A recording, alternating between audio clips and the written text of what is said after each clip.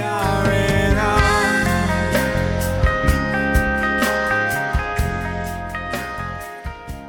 It's so good to worship with you all this morning. As you know, we are currently in the middle of a sermon series called Stand, exposing the lies we believe about ourselves and exposing the lies that our culture is constantly bombarding us with. So to start us off this morning, I want you all to think of a time where you felt a deep sense of your own worthiness.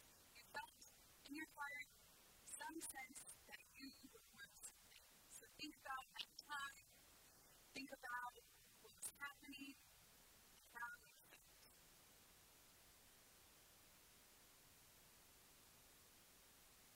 For me, I experienced this deep sense of worthiness through relationship with my grandparents. So there's my sister and I in the red. Right now, the two so those are my beloved grandparents right there. And I experienced such a sense of worthiness in relationship with them because they were so present with me.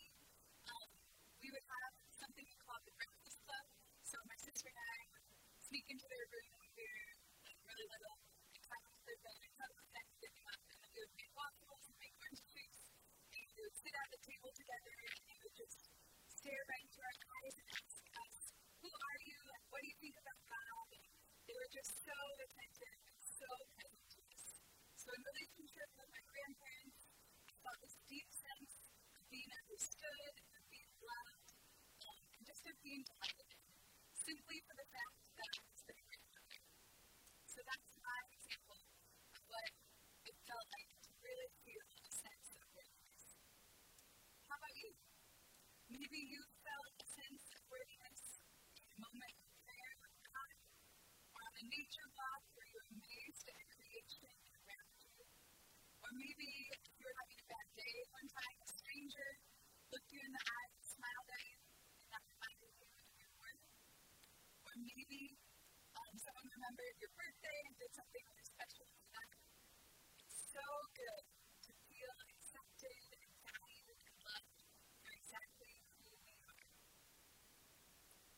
Sadly, these experiences of love, acceptance, and feeling valued, at least in my experience, seem to be rare occurrences in our culture that's all about status and power and getting to the top. So my question for us is also, how does our culture judge worthiness? So I have a confession here. I actually really love reality TV for cultural research, of course, for research for myself. But based on this cultural research, it seems that our culture judges worthiness based on attractiveness, height, power, how much money you make, how many friends you have, how many social media followers you have, what your family background is, what school you went to. The list goes on and on and on. And although we probably don't have these same standards as the reality TV world, at the same time, every single one of us is influenced by the messages of media from the time that we wake up in the morning to the time that we go to sleep. We are bombarded with these messages saying that we are not enough, and it will only be enough if we buy one more product, or if we have this perfectly clean house, if our children are angelic and perfectly clean, only then will we be enough. So, even though we might not be consciously internalizing or absorbing these messages, I definitely know that they're influencing us, and I found in my own life that sometimes I'm surprised at how much these lies have infiltrated my own conception of who I am. So we have quite a scale that we're working against. And also, it's important to consider what are the voices that we're listening to? What are the voices in your own head that are influencing you? Are they in line with the culture that says you'll never be enough until this happens? Or maybe those voices have been infiltrated by the enemy. The enemy in the Bible is also called the accuser. So the enemy is always trying to bring us away from God, trying to tell us that we're not good enough to be in God's presence, where God is waiting for us and wanting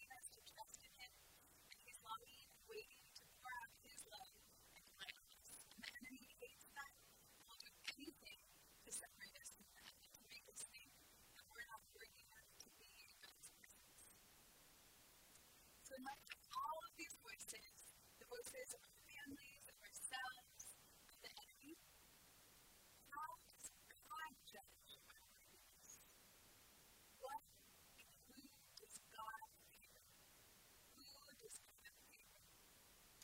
So like our society or the contestants or the bachelor, does God favor the pretty people, the successful people, the rich people, the skinny people, the loudest people, the people with the most followers or the most money?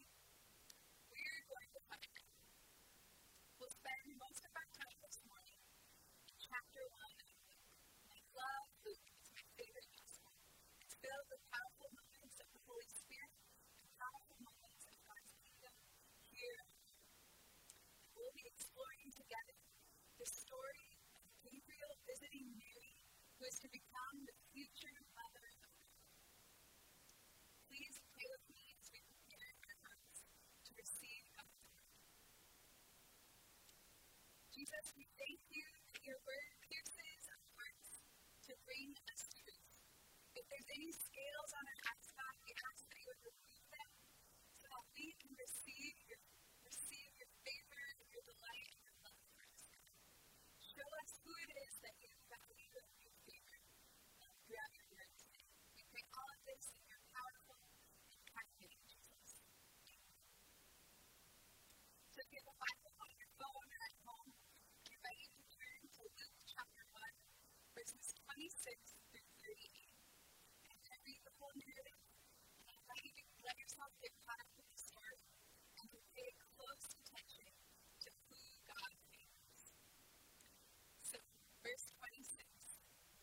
In the 6th month of Elizabeth's pregnancy, God sent the angel Gabriel to Nazareth, a town in Galilee, to a virgin pledged to be married to a man named Joseph, a descendant of David. The virgin's name was Mary. The angel looked at her and said, "Greetings, you who are highly favored. The Lord is with you." Mary was greatly troubled at his words and wondered what kind of greeting this might be. But the angel said to her, "Do not be afraid, Mary, for you have found favor with God. You will conceive and give birth to a son, and you are to call him Jesus. He will be great and will be called the Son of the Most High. The Lord God will give him the throne of his father David, and he will reign over Jacob's descendants forever. His kingdom will never end." "How will this be?" Mary asked the angel, "since I am a virgin?" The angel answered, "The Holy Spirit will come on you, and the power of the Most High will overshadow you. So the Holy One to be born will be called the Son of God. Even Elizabeth, your relative, is going to have a child in her old age, and she who was said to be unable to conceive is in her 6th month. For no word from God will ever fail." "I am the Lord's servant," Mary answered. "May your word to me be fulfilled." Then the angel left her. This is the word of the Lord. Thanks be to God. Do you catch who God favors in this text? If your answer is Mary, then great job, you are correct. The first thing we see is the angel Gabriel says, "Greetings, you who are highly favored. The Lord is with you." And later on, the angel Gabriel repeats again that God has found favor with Mary. So what we're going to do throughout the remainder of our time together is to use this story of Mary as a case study to explore how our God views worthiness and to see who favors and who. So I invite you to keep your Bibles open because we're going to be going through verse by verse and really looking closely at the text. So in our first verse, verse 26, we see that God sends the angel Gabriel to seek out Mary and to go find her in her small backcountry town of Nazareth in Galilee. This wasn't at Los Angeles or Paris or New York or Rome. One of my seminary professors said that Nazareth would be considered insignificant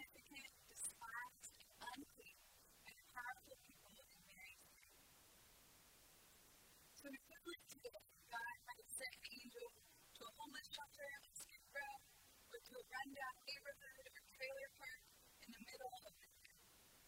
The angel Gabriel is not sent to the holiest place on the Temple Mount, Jerusalem, or to an ornate palace of a king, or to a megachurch or brilliant cathedral, but to a teenage girl in Nazareth. In verse 27, we get a bit more info, but most of it is info about Joseph. So the text says that Joseph is a descendant of David, and Mary is a virgin and engaged to be married to him. I find it so interesting. The text has nothing to say about Mary's family. So far the information that we've collected is that Mary is a teenage girl, probably 12 or 13, from an insignificant, nameless family in a small town, and she's engaged but not married yet. So according to the culture of her day, all of these things give her about zero status. Nothing we've read so far would indicate that Mary is special or particularly worthy or deserving of divine favor, especially in light of society where she is an oppressed minority and a woman in a patriarchal culture. She has no claims to worthiness by our standards or the standards of her day. Mary is quite basic and ordinary. This makes the words of the angel Gabriel, verse 28, breathtaking and astonishing. Gabriel says, "Greetings, favored one, the Lord is with you." Mary is the one that God favors. The text then goes on to say that Mary is greatly troubled by these things, and she wonders, what kind of greeting could this be? When I think of that, I feel like she might be wondering, was the angel talking to someone behind me? I've had that happen where I thought someone was waving at me, but they were waving at someone behind me. So maybe she's like, who, me? Or behind me? She must wonder, why in the world would this angel come all the way to her? Maybe she was feeling shame, like she didn't want to be made fun of, or the butt of some joke that someone might be playing on her. It's hard to know. I feel like a lot of things could be troubling. Like Mary, have you ever had a who, me? Why me? Moment with God, perplexed and troubled, why God would pursue you, find you in an unexpected place, why God would choose you of all people. I used to visit women weekly in a county jail and lead Bible studies with them. We were amazed each week because week after week, as we read the Bible together, we kept discovering that the people that most often God uses to accomplish his redemptive purposes are spoilers, not the people who designate. They were never the churchy people like me, or the priests or pastors or people of power. While that can maybe be a bit unsettling for us to learn from, the ladies in the jail found God's pattern of favoring and honoring and calling worthy the least likely people. They found that to be incredibly good news for them. It allowed them to see that they had a treasured place for themselves in the kingdom of God. When I go to the jail, I don't know if you guys can see these, but I often bring in note cards with prophetic words of encouragement, and I would put a big stack of them in the middle, and I'll have each lady grab one and read it over themselves. And as I would look at each face as they read these words of life, I could just see the countenances lighting up, and I could see God's favor and peace resting on them. And it reminded me of when the angel Gabriel told Mary, "Greetings, favored one, the Lord is with you." So it's amazing to speak out in front of the ladies in the jail and to know that God particularly saw them in a favorable way. So we discover that Mary was a young, single, insignificant peasant girl from a small town.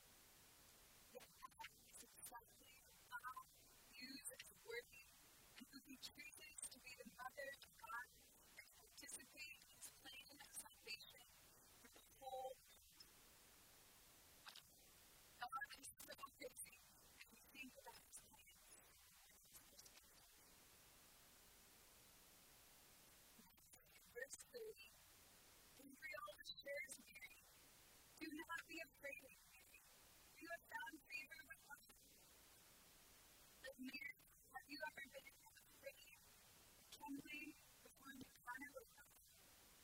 and grace through your worthiness to be in his presence.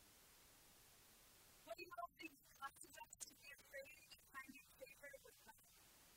Why is it so easy for us to fall into the scam that our sin is too much for God, too great for him? I think there's a line up there that sin separates us from God, and we can separate ourselves from God. God never withdraws his presence. Paul confirms this when he says in the letter to the Romans that Christ died for us while we were still sinners. Someone who reminds me of this truth, that God is a friend of sinners and kind to the ungrateful and the wicked, is Gregory Royal. So he's a modern-day saint, our father Jesus. And he is the founder of Boy Industries, which is the largest gaming invention program in the country, and it seeks to give game-involved men and women jobs and a second chance. Father Jesus always believes that anyone who reads his books that are false images of God who block us from receiving God's compassion for themselves and for others. One of my favorite quotes of his is the one we see in the screen. I'm going to read it. Behold the one beholding you and sleep. How I love that phrase. It is precisely because we have such an overactive disapproval plan of ourselves that we tend to create God in our own image. It is really hard for us to see the truth that disapproval does not seem to be a part of God's DNA. God is too busy calling us to have any outlet for disapproval. Father G is looking to recommend everyone go out and buy copies on the farm when you get home. But go outside. Father G invites us to really marinate in God's love and to let it seep through and break through the walls that could be separated. So instead of being disappointed in Mary or disparaging her extremely low status, God specifically chooses her to participate in this grand plan of salvation for the entire world. She will give birth to a son, whom the angel's words will be great and will be called the Son of the Most High. The Lord will give him the throne of his father David, and he will reign over Jacob's descendants forever. His kingdom will never end. Take a minute with me and let's reflect on how crazy the incarnation is. The God of the universe who created the heavens and the earth came and was born to a peasant teenage woman from a nameless poor town. God turned himself down to every standard we might use to judge ourselves or others holy before him. Next to the post, I love how philosopher Mary is. She's so calm and composed. So next to us, a logistical question that we all want to have to decide. And then, after she gets the logistics out of the way, she, a girl with potentially everything to lose, identifies herself as the Lord's servant. She says, I am the Lord's servant. And in bold faith, she proclaims, may your word to me be fulfilled. May your word to me be fulfilled. Mary is one of the bravest people in Scripture. She takes the angel Gabriel at his word and chooses to believe and accept what God says about her and what he promises to do in her through her. She accepts God's favor and her worthiness. It might seem like that's a small thing, but this is actually a huge and risky act of faith. Throughout my faith journey, I realized that there's a lot of work involved in accepting and receiving God's love. For me, it doesn't just come naturally. I think for a lot of us, the brokenness and humanity of our families can make it hard to really be open to and to receive God's love and to let it replace the shame that we've experienced. Paul Tillich, the German philosopher, defines faith as the courage to accept acceptance. The courage to accept acceptance. And of course, he's talking about God's acceptance. Another quote that would illustrate that sometimes takes work and an act of courage to accept our beloved he says, self-acceptance can never be based on my own self, my own qualities. Such a foundation is collapse. Self-acceptance is an act of faith. When God loves me, I must accept myself as well. I cannot be more feeling than God. So I struggle with that question in my own life, and being more demanding of God. It's amazing to see this example of Mary, who she doesn't doubt God, but instead she accepts God's favor, not as an act of pride or self-inflation, but as an act of obedience and faith. She knows that everything is impossible without God's considered intervention. But Mary knows deep within the bones and within her heart that she is enough in God, and that God is enough in her. It's extremely important to remember in social media culture filled with influencers that they often emphasize the self-care, self-love. It doesn't include women. Mary's favor is not dependent on herself. She is not enough. But the God who favors her promises to be with her and promises that his word will never fail. He makes Mary enough, and he makes us enough. This is the heart of the gospel of Jesus Christ. We are not enough based on our own merit, but God demonstrates his own love for us in this. While we were still sinners, Christ died for us. In the book of Isaiah, Paul proclaims his beautiful truth. He says, "You are beloved, gifted by the Spirit, called and sent to join me in the work of the Lord. Do not fear, for I have redeemed you. I have called you by name before God. You are precious in my sight. I love you. Do not fear, for I am with you." It also tells us in Isaiah that he asks every single one of our needs to describe those needs. So every time God looks at his needs, he thinks of you and thinks of me. The physical attention, favor, presence, and love of God, which bestowed on Mary, is available to each of us. Romans 8:14-17 confirms this. For all who are loved by the Spirit of God are children of God. We did not receive a spirit of slavery to hold back to fear. We have received a spirit of adoption. When we cry, "Abba, Father," it's that very spirit bearing witness with our spirit that we are children of God. Children of Jesus. Heirs of God and heirs of Christ. Going back to the command of every woman, he comments on this verse and says, "After all, we believe in the Spirit that delights in you. We don't believe in the Spirit that just sits up with us. It's about you. It's about us and there, a favorite man, and God delights in us."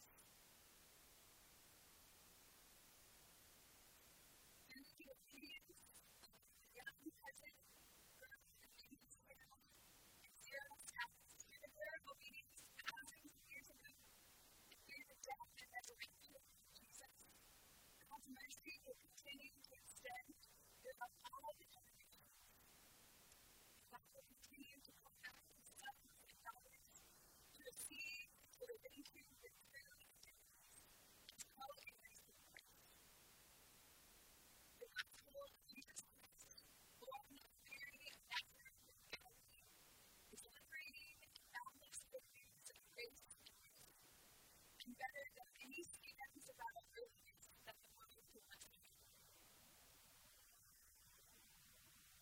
As the verse 17 comes back, I'm going to invite us into a time of guided prayer with God, where we're going to believe and faith that we too are having favor like Mary, not through our own striving and merit, but because God has chosen us, adopted us, and called us to Jesus. So I remember you all to find a comfortable spot to sit and to pray. And we some stretching, breathing, be resting,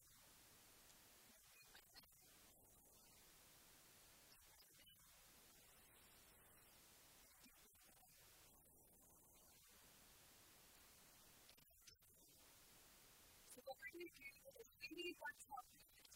I think it can be helpful for us to receive God's truth. So we're going to break out of the lens of affirmation and transform the view our minds so that we can accept those words that never been repeated. So keep your eyes closed. Please pray with me.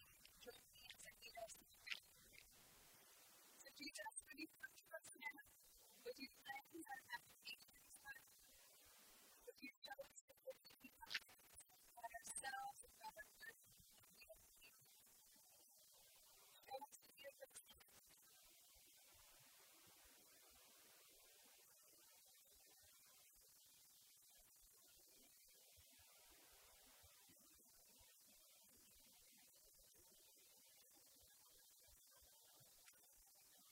So Jesus, if there is a lesson we're learning, or if you want to break free, that we have freed from us, wants to condemn us, and wants to keep us free.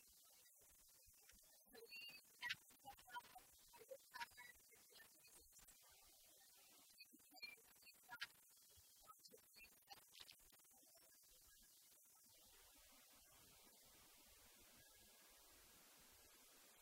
As I let you show favor to Mary, we're helping Mary favor from your status. So God, wherever we're at, would you tell us how you see us? Show us the word, and the picture, how you see us. Show us how you see us.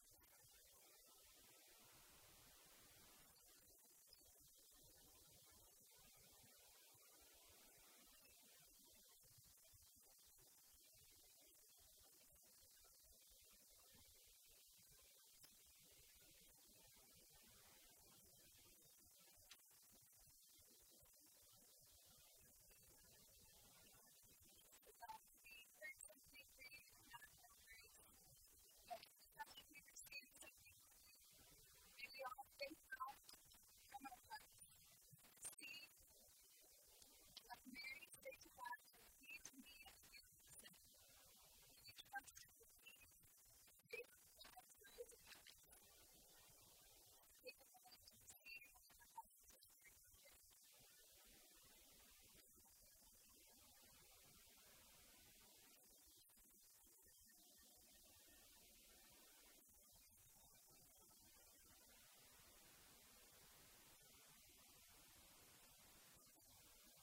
We thank you that you are God, who died for sinners, who faithfully speaks, and loves us and keeps us wherever we are.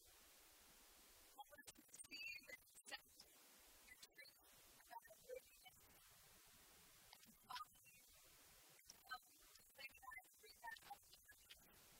We love you, Jesus, and we are your children. Amen. So as we do so today, I invite everyone to sit wherever you are and get ready to receive. So in the name of the God who created you, who favors you, who promises to be with you, in the name of his Son, Jesus, who's the comforting of those still and still, and in the name of the Holy Spirit,